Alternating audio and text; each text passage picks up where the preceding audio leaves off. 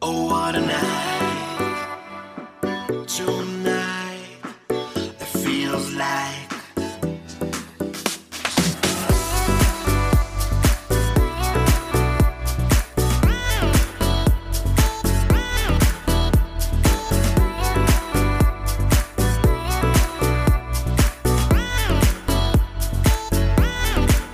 I've got eyes for only you, baby, and you're the reason why. For Sunday, the 1st of August, I'm Randy Coure. This is What's Up with Sports podcast. Thank you so much for the download. Hope you are doing well and keeping safe.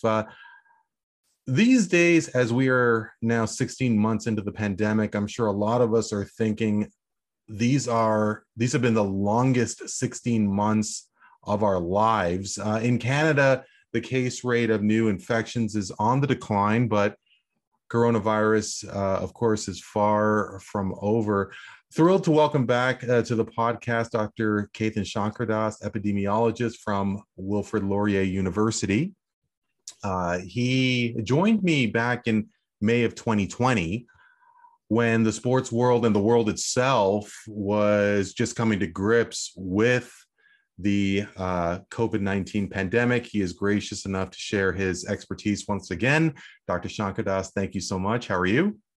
I'm good. Yeah, thanks for having me back, Randy. No, my pleasure. My pleasure. So amongst what we will discuss today is, of course, what we, the general public, may expect as we return to such public places like gyms, stadiums, non-sports facilities like restaurants or taverns. The Olympics in Tokyo are currently underway as Japan is currently in a lockdown. Fans are not permitted inside their respective venues. And of course, look back of how sports leagues in North America operated more so during the 2020-21 calendar year.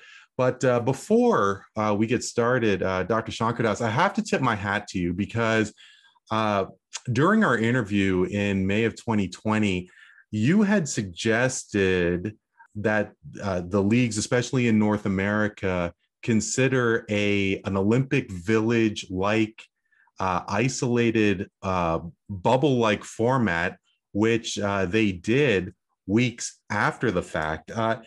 Congratulations on your hypothesis, since that format really hadn't been executed ever in a sporting capacity. Well, yeah, except for the Olympics. I mean, but it had never been really tested as like a way to do sports during a pandemic. Yeah.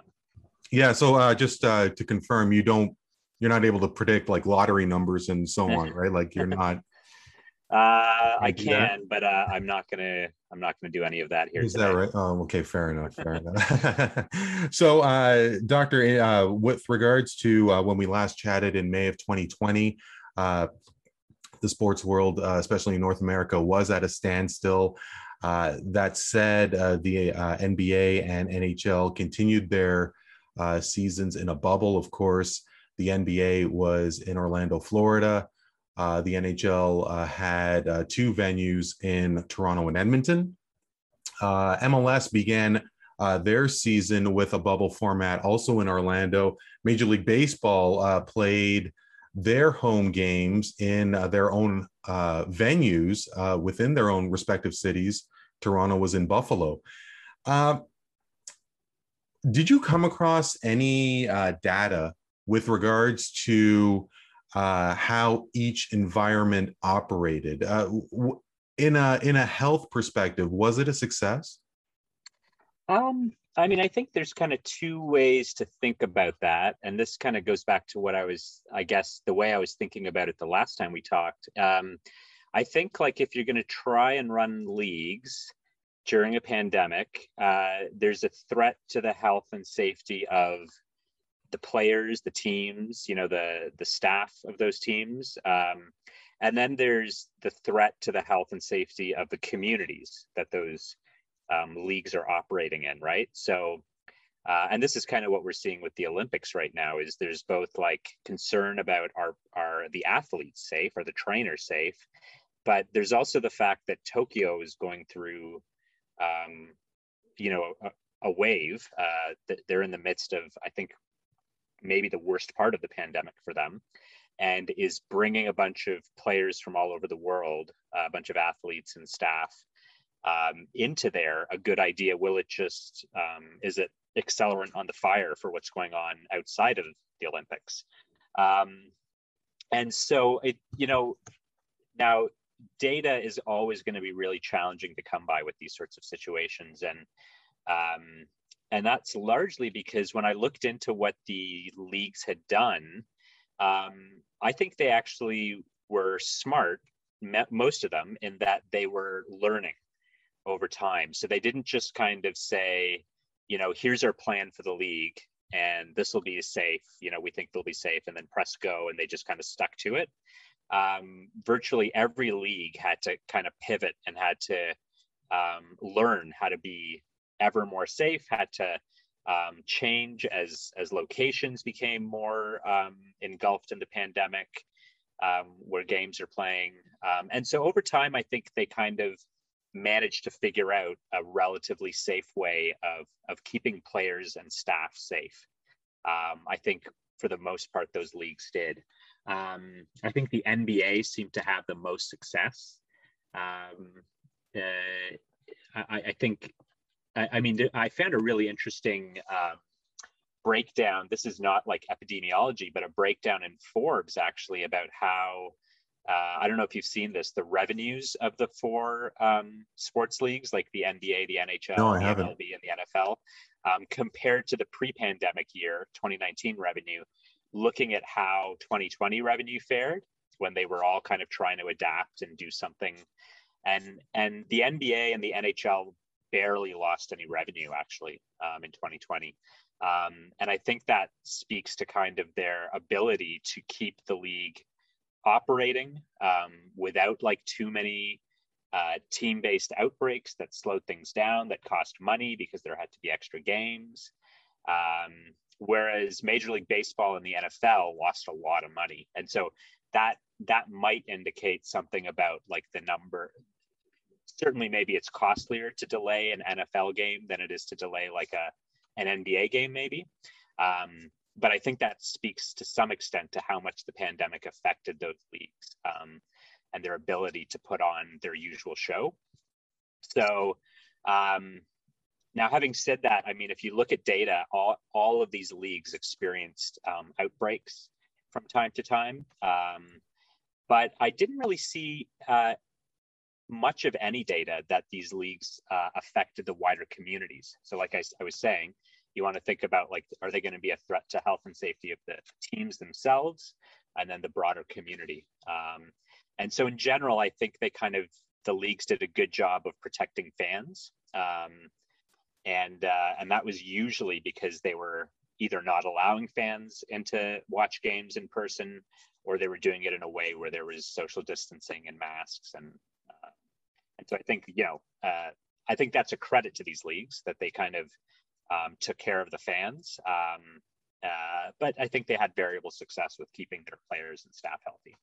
Yeah. I mean, you talk about the fact that the two leagues that you mentioned made money or barely lost revenue as opposed to Major League Baseball and the NFL. I'm wondering, and not knowing if you are specifically aware of what the contributing factors were, but because Major League Baseball and the NFL played in their own home ballparks, like travel must have been such a huge concern. That because travel, of course, was at nil for the NBA and the NHL, and it was a concern as well. I know that in a baseball, that they were thinking of having their games in Arizona and Florida because that's where their preseason is, spring training in those two states. And of course, Arizona and Florida were, especially at the time, very deep in the case count, especially at 2020. Everything said, I mean, the fact is that there was going to be trial and error, and I know that there was a number of suspensions, and they were very strict with regards to COVID-like suspensions. The fact that players had to quarantine if they did either break curfew if they did go outside the bubble, which was a number of cases as well. So yeah, and the NFL actually, they just recently announced their plan for the 2021 season, and it's very kind of smart in terms of that, the carrots and sticks, to kind of keep teams in line, and really vaccinations are the main game changer now, is that like teams can vaccinate players and vastly reduce any kind of risk of serious health impacts. And I think the NFL is kind of really incentivizing teams to get their players vaccinated. So they're not making it mandatory that if you play in the NFL, you have to be vaccinated, but they are saying, for example, I think if a team has an outbreak and that outbreak is linked to unvaccinated members of the team, then there are penalties for the team. So the team is kind of incentivized to like do their best to try to convince everyone to get vaccinated, and then if they can't vaccinate everyone, really take precautions to try to avoid any. So they've set it up in a way that kind of incentivizes the teams to be really good actors.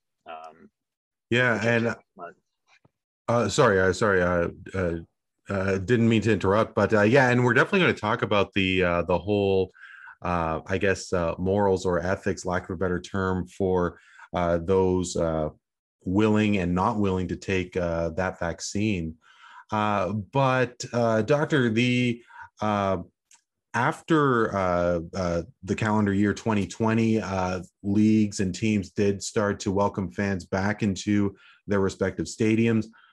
During the 2021 Super Bowl, they did have approximately 25,000 fans in Raymond James Stadium in Tampa for the Super Bowl. The capacity is 75,000. The Daytona 500, just up the street in Daytona Beach, had just under 30% capacity for their signature event. And in April, with the Toronto Blue Jays as the visitors, the Texas Rangers hosted a near full capacity. They didn't have any physical distancing measures. The state of Texas did have a leadership that wasn't as vigilant, reports did indicate, with regards to physical distancing, the pandemic in general. Do you recall any, spikes in cases, whether it be Texas or states that did have events where physical distancing wasn't really at the forefront? Yeah, I tried to look. I didn't really see anything related to like that home opener. It doesn't mean that there wasn't an impact. It's just, it's going to be kind of hard to, because like a home opener's, there's a lot of people there, but will it become a super spreader event? That's always kind of, it's not a given, right? And so it seems like I couldn't detect any kind of significant shift in the numbers in Texas. It's possible that there was something much more local in Houston, but if it was like a big super spreader type event, I think you'd expect to see like an impact on kind of the wider community. And I didn't really see that when I looked at data for hospitals in Houston or kind of Texas overall. Because you did mention, especially last year, that you sort of focus on social epidemiology, which is how social factors affect health, decisions that are made, and correct me if I'm wrong, of course, at a social or political level. And you wonder, and you said it yourself, about super spreader events. Was that home opener in Texas all the characteristics of a super spreader event? You speak of leadership with regards to in a political sense or an executive level sense. The powers that be in the NHL didn't have a defined standard when it came to fans entering their arenas. especially during the 21 playoffs. Regarding the Cup final, the eventual Cup winning champions, Tampa Bay Lightning, they had a full capacity for their arena. Montreal Canadiens had around, give or take, around a 15% capacity. Did you feel that the NHL should have had a league-wide mandate, or do you think that they were more so following the provincial and state guidelines, and so I guess acted in good faith, for lack of a better term? Yeah, I mean, I think like that's the real politics of it with a sports league is you've got these teams make money for the governments of the cities that they play in, and the states and the provinces, and so it's always going to be a bit of a dance of can the league get all of the teams to agree, like the owners of the teams to agree on like a single set of rules, or do those rules have to change based on the city?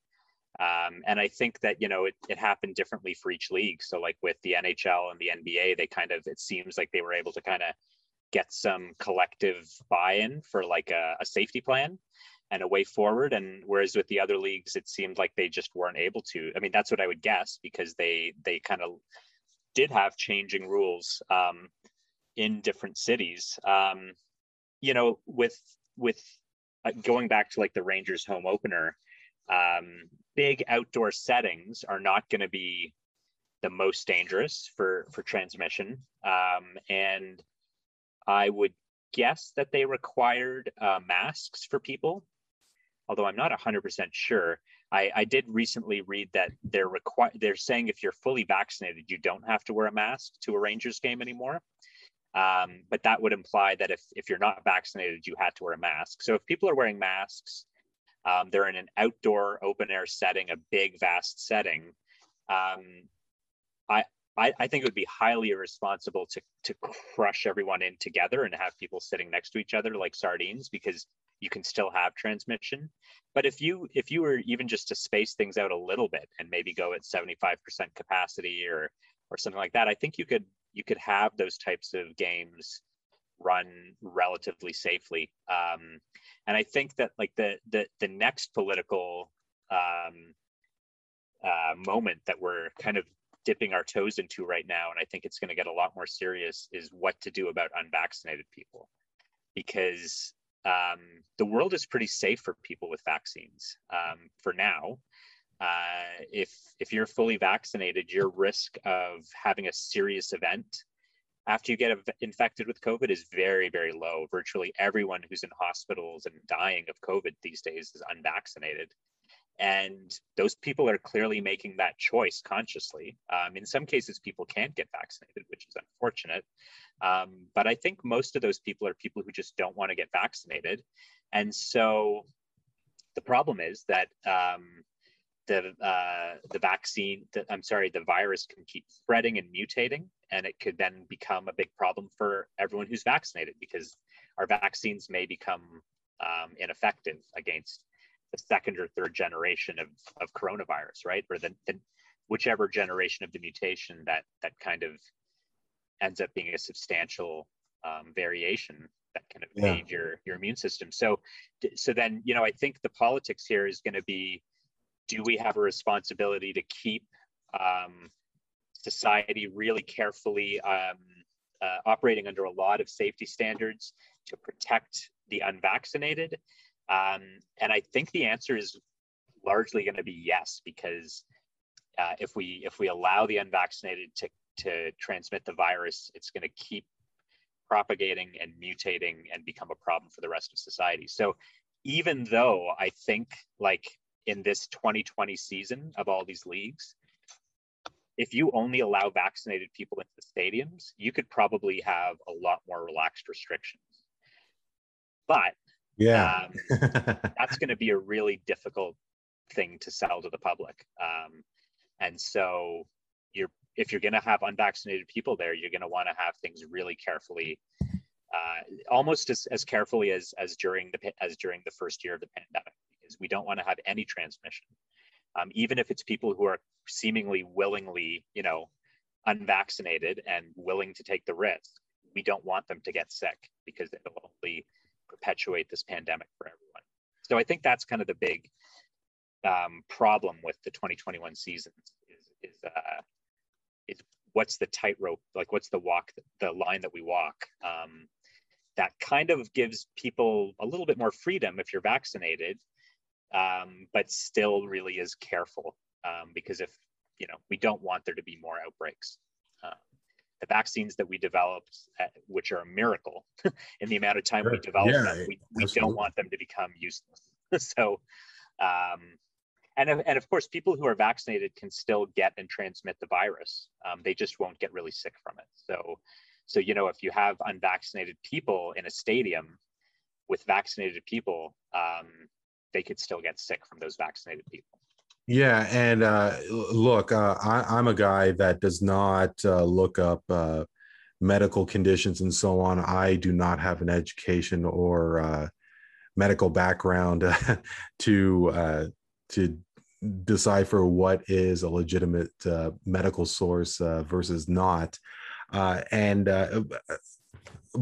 going back to what you had said with regards to that hard sell of to the public with regards to those who are fully vaccinated can attend sporting events. It just seems that it's a huge, such a polarizing topic with regards to those, especially who are not vaccinated. Seeing on the news, I believe that there's a concern in states like Florida, Alabama, and so on, communities that are not so much into getting the vaccine. And of course, there's no major pro sports teams in Alabama or Mississippi, but they could pack a 100,000 seat stadium with a college game. Yeah. And so, I mean, that's where definitely a lot of problems lie amongst so much more. The whole concept of masks and the use of masks.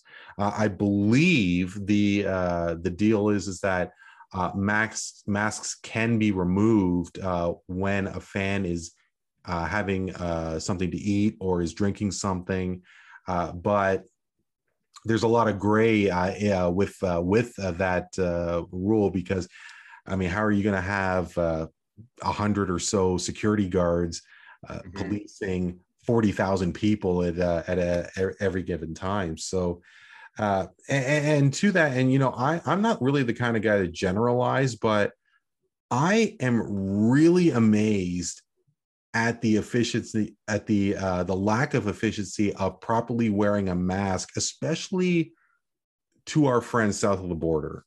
This is a huge generalization. I do apologize, but the times when I do go to a grocery store, our local grocery store, I find that everybody is wearing a mask, quote unquote, properly above the nose, covering the mouth.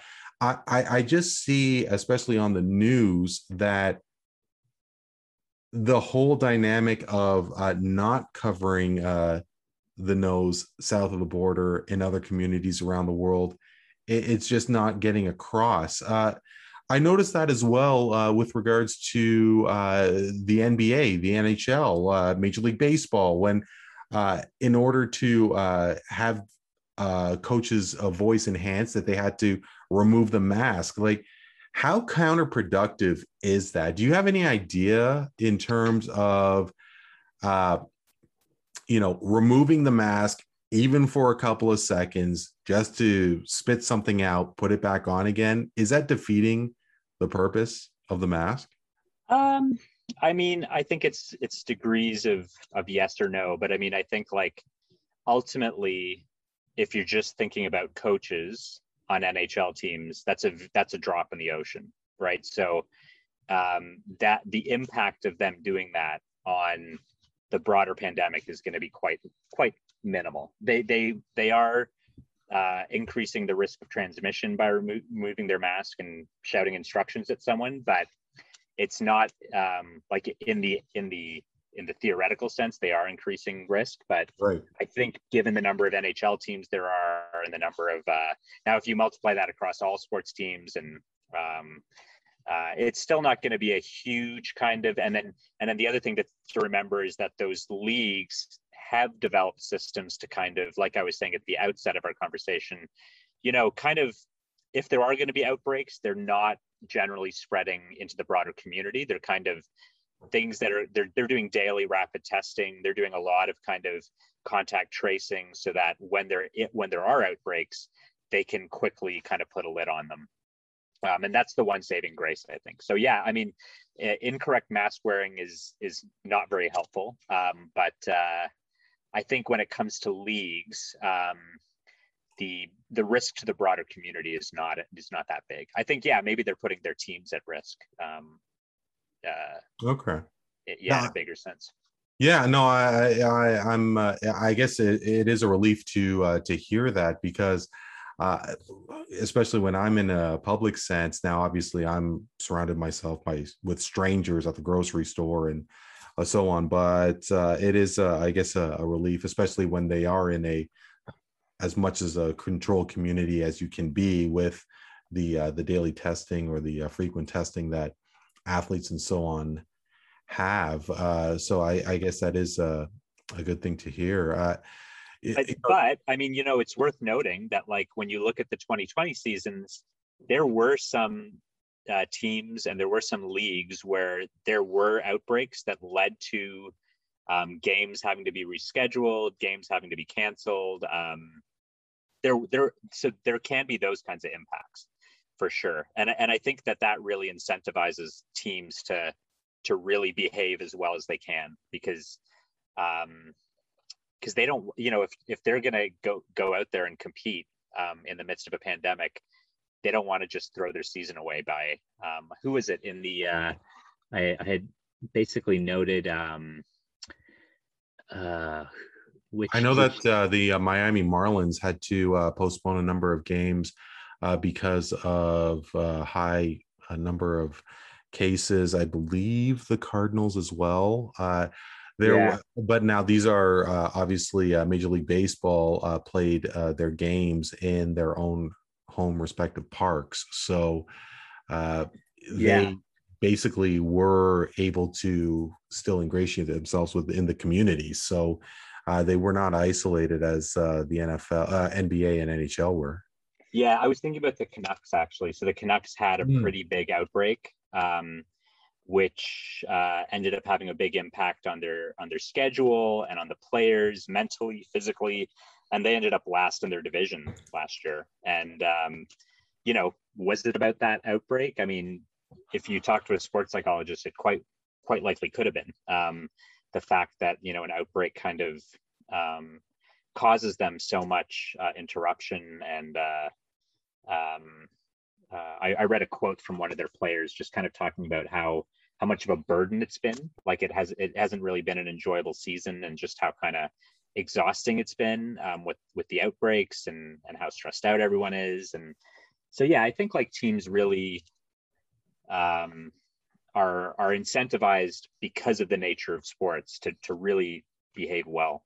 I would hope so anyway. I mean, yeah, and you do think that of course, hey, these are athletes who are getting paid millions and millions of dollars, but obviously they are creatures of habit, in the sense that they are whether they have a pregame routine, that they do see family, the whole concept of going out of town and visiting new cities and experiencing the nightlife when you are on the road, let alone in your home city. Of course, Toronto is known as one of the top cities in the NBA. Players rave about coming to the city of Toronto. And finally, Toronto is being able to host games. The Jays are going to be back at Rogers Center for the first time since September of 2019. So obviously these are people with a lot of pressures on them. And when you were either asked to play in a bubble or just isolate yourself with around a select group of family and your teammates, I mean, yeah, that can be a difficult challenge for sure. Mhm. Yeah. Yeah. Doctor, who knows what the future does bring. Here in Canada, uh, saw statistics that approximately 57% of people are fully vaccinated. I'm fully vaccinated, so incredibly thankful for that.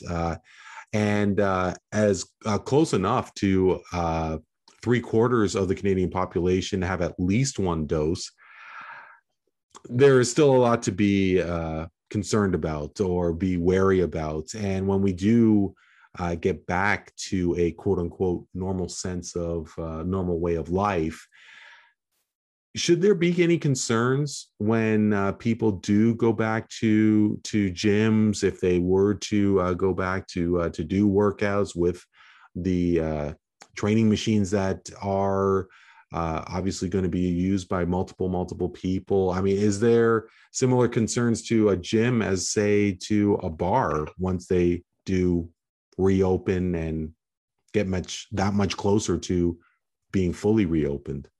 Hmm. Yeah, I mean, I think there is. And I think what's interesting is with vaccines, um, I think it's a really interesting experiment we're going into here, as if the last year was not an interesting experiment. But with the last year when we didn't have vaccines, everyone was really, well, most people who believed in the pandemic were very much incentivized to really protect themselves and to think about their actions and their behaviors, and they're wearing a mask and they're touching their face and hand sanitizer use, because there was a real risk to themselves, right? And then there's also the risk to everyone else, which I think we've also been kind of learning as a society, that there's things that we do sometimes to protect other people, not just ourselves. I hope that's been a lesson for this pandemic, for people. But now that we've got people fully vaccinated, getting there, and then not really bearing too much personal risk, but there still is the risk of community outbreaks, of this thing getting out of hand, of, if that keeps happening, of mutations developing that can evade our vaccines. And so really now we're kind of hoping that people behave well and safely when they go to the gym, when they go to the bar, even though they might not feel personally at risk, right? So I think it's kind of a different situation from the last year, because in the last year we had everyone incentivized to take care of themselves lest they get sick. But now when people are fully vaccinated, that personal risk is not going to be as immediate. So I think that, people should be smart. They should, if you're going to go to a gym, certainly I think we should start to normalize our lives again, but because being vaccinated does protect you. But if you go to a gym, you want to know what their policies are. Are people who are unvaccinated coming to the gym too? If they are, then you just want to be extra careful. And make sure you wear your mask where you can, make sure you sanitize when you can. I would say try to do as much as you can, as many of the behaviors you have been doing.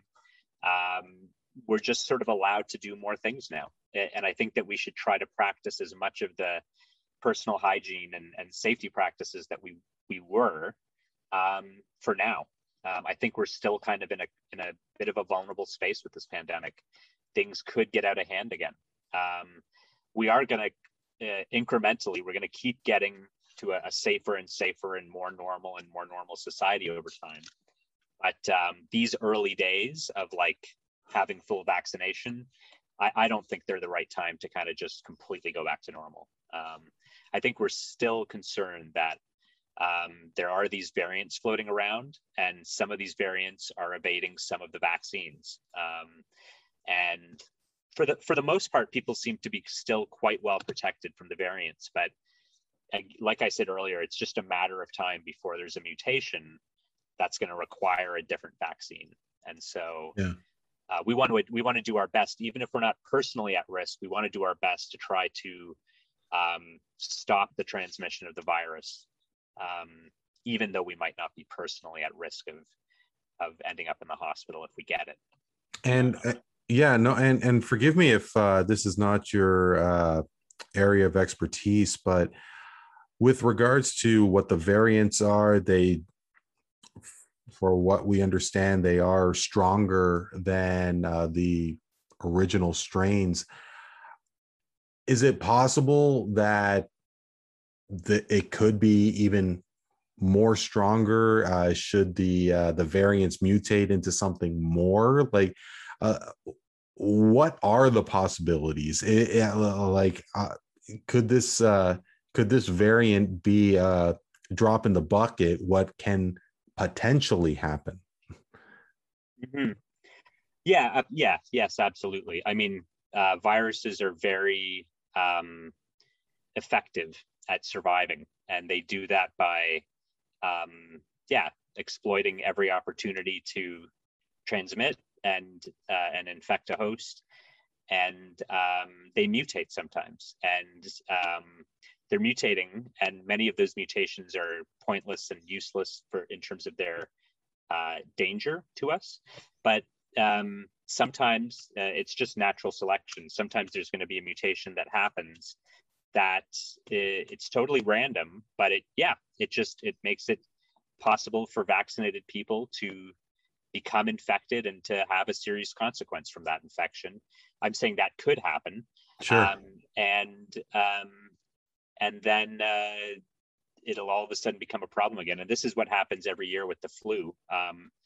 We now have the flu. The flu has been endemic since it's for the last 100 years, really. And it just kind of is always mutating a little bit. And pharmaceutical companies are always kind of trying to develop a new vaccine, slightly different from the last vaccine that is effective against this year's variety. And so we're probably moving towards a world where this coronavirus is endemic, meaning that it's just here. It's here. It's in low levels. It's not like something you're in danger of dying from all the time, but it's always going to be slightly mutating, and we're just going to have to keep an eye on it. And there might be times when, we have to like roll out a new vaccine and ask people to be really cautious, and hopefully we don't have to go back to like lockdowns and quarantines. But it could certainly get really bad again. So we need to be really careful, and we need to realize that being vaccinated doesn't magically make you unable to be infected by coronavirus. Invincible. Vaccines do not prevent you from being infected. What vaccines do is if you get infected, they help your body protect itself. And so the fact that we can all still, even if we're double vaccinated, the fact that we can all still get infected means we can all still transmit. And that means that to those unvaccinated people, whether they're, COVID deniers, whether they're kids, whether they're older people who have health conditions that prevent them from being vaccinated, those people can still get very sick. Sorry, please. No. I guess, and one concern that I had, because I jumped at the opportunity of getting that first vaccine. It was middle of the week. It was an overnight pop-up clinic, and I made myself a cup of coffee, waited in line, and 4 hours later, at 4 a.m. in the morning, I got the vaccine, reported to work at my home office, and then got a fever of near 108, and basically took a nap when I was supposed to be working. But it was worth it to the T. And now that I'm fully vaccinated, doing everything that I can. And you have, of course, alluded to the fact that we, as fully vaccinated people, can still get coronavirus. Still get infected, excuse me. But I, of course, am concerned at the false sense of security that this could potentially have. Whatever this COVID-19 strain is that it's, however new it is, the vaccine is that much newer, and we just don't have that I guess time to that grace period of seeing what the results are. So the gray area is just so concerning.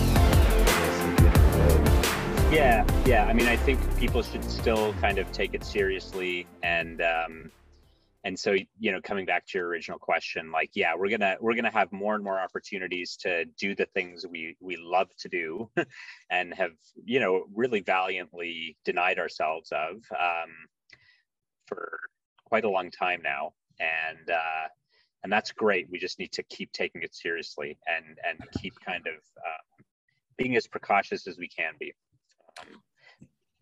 And well, speaking of taking it seriously, it's definitely up for debate on whether the International Olympic Committee took the COVID-19 pandemic seriously. Of course, the Tokyo Olympics were, scheduled for 2020, but they postponed it to this year, as well as the European Championships. And Tokyo and the country of Japan is going through a very difficult time with COVID. It's reported that less than 40% of people are have one dose, and just over a quarter are fully vaccinated. As an epidemiologist, your reaction to the IOC and the insistence that the games go on?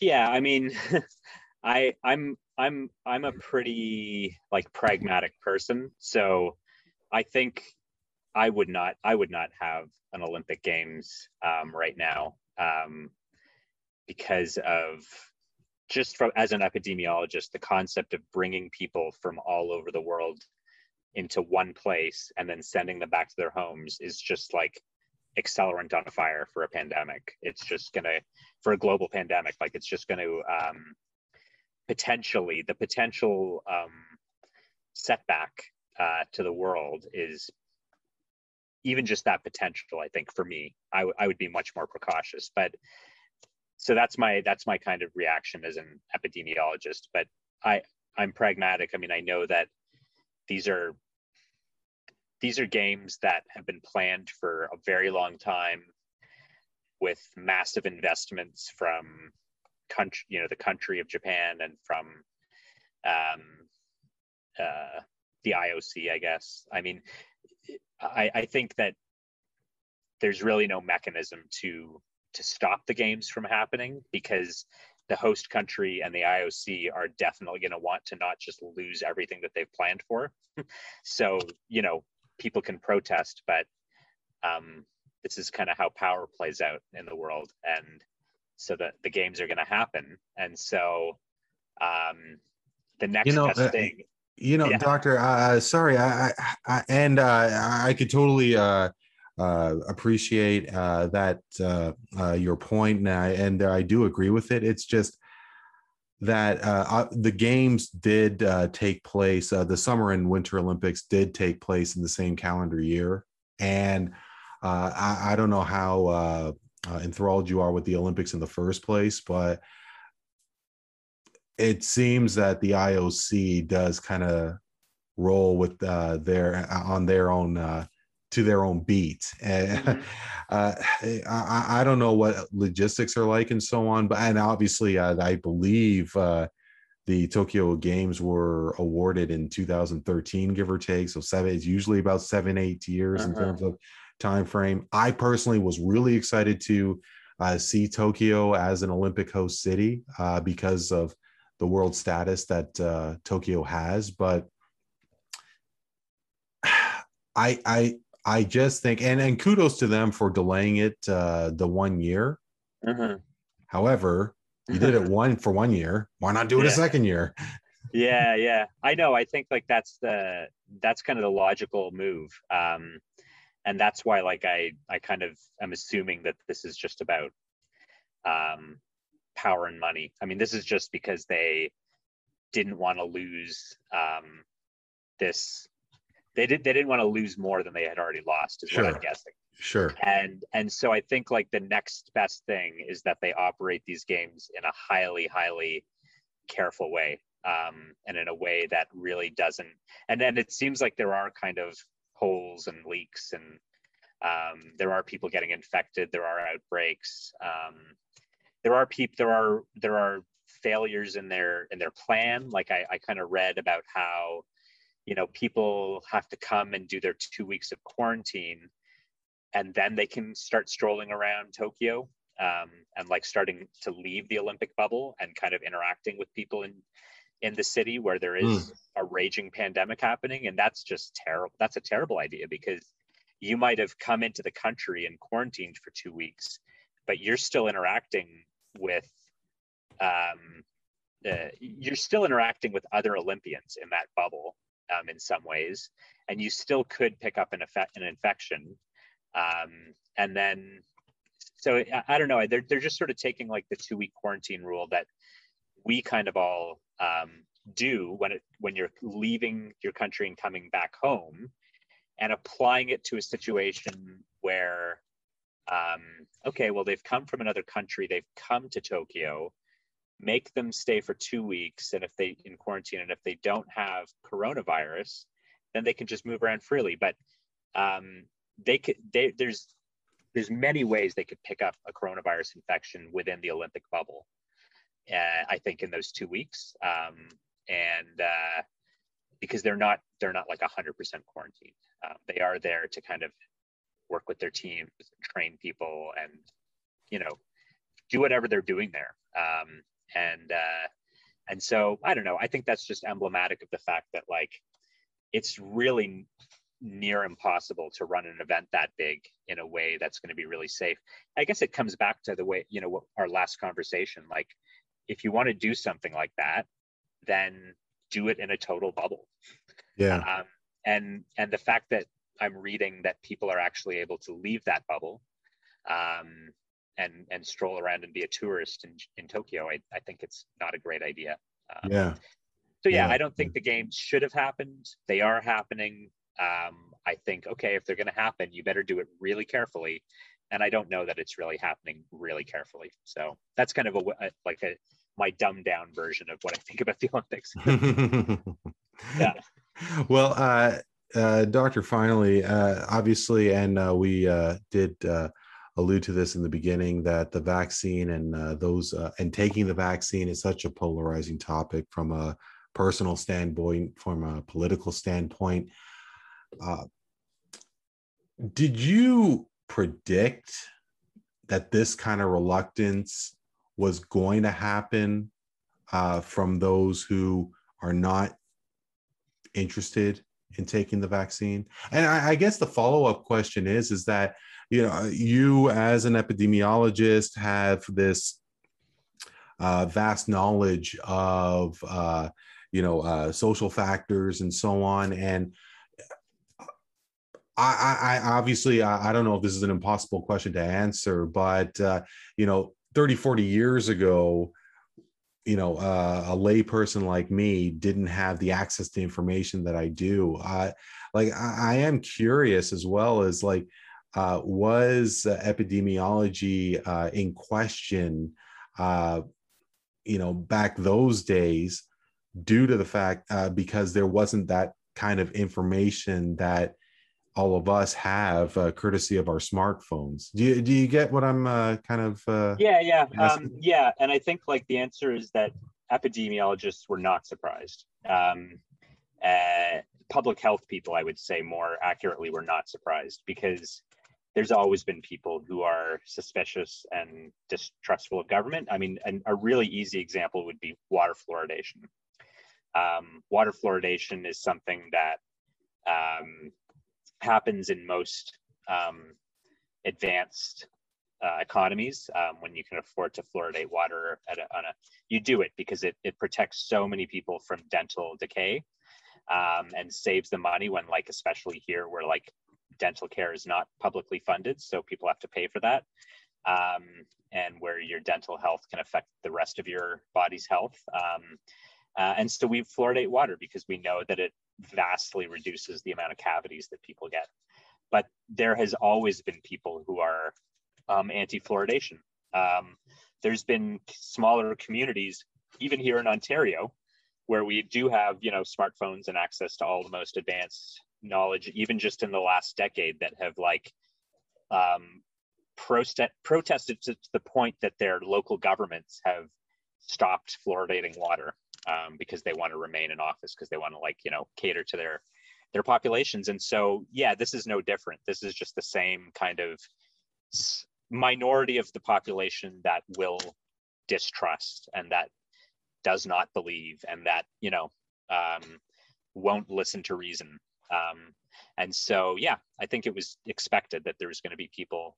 I'm pretty heartened that it looks like we're on pace probably to have about 80% of the population in Ontario fully vaccinated. Like, maybe it's just going to take a few more months, but based on how many have gotten a first dose, and it looks like, we'll probably convince about 80% of the population to get the vaccine. And that's great.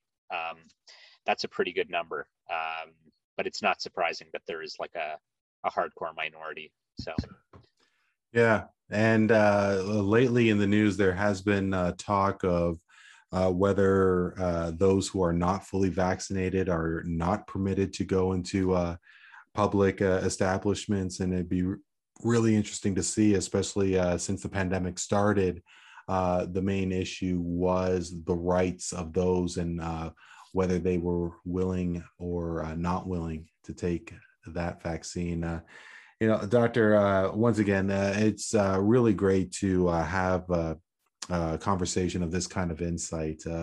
This is obviously one of the most memorable times of our lives, because this is something that we really haven't experienced, and the world hasn't really experienced in the past 100 years. To have this kind of conversation with somebody as versed as yourself, it's a treat. It really is. Thank you so much for this. And once again, I really hope that you and yours are doing well and keep you safe. Thanks a lot, Randy. I appreciate you having me back on, and same to you. I hope everyone stays well. And let's hope that the next year is a lot better than the last year. Here, here. Dr. Ketan Shankardas is an epidemiologist for Wilfrid Laurier University. And to that, we are going to bid a fond adieu for Dr. Shankardas. I am Randy Courret. Check us out on Facebook and Twitter at What's Up Podcast. We will talk to you next time.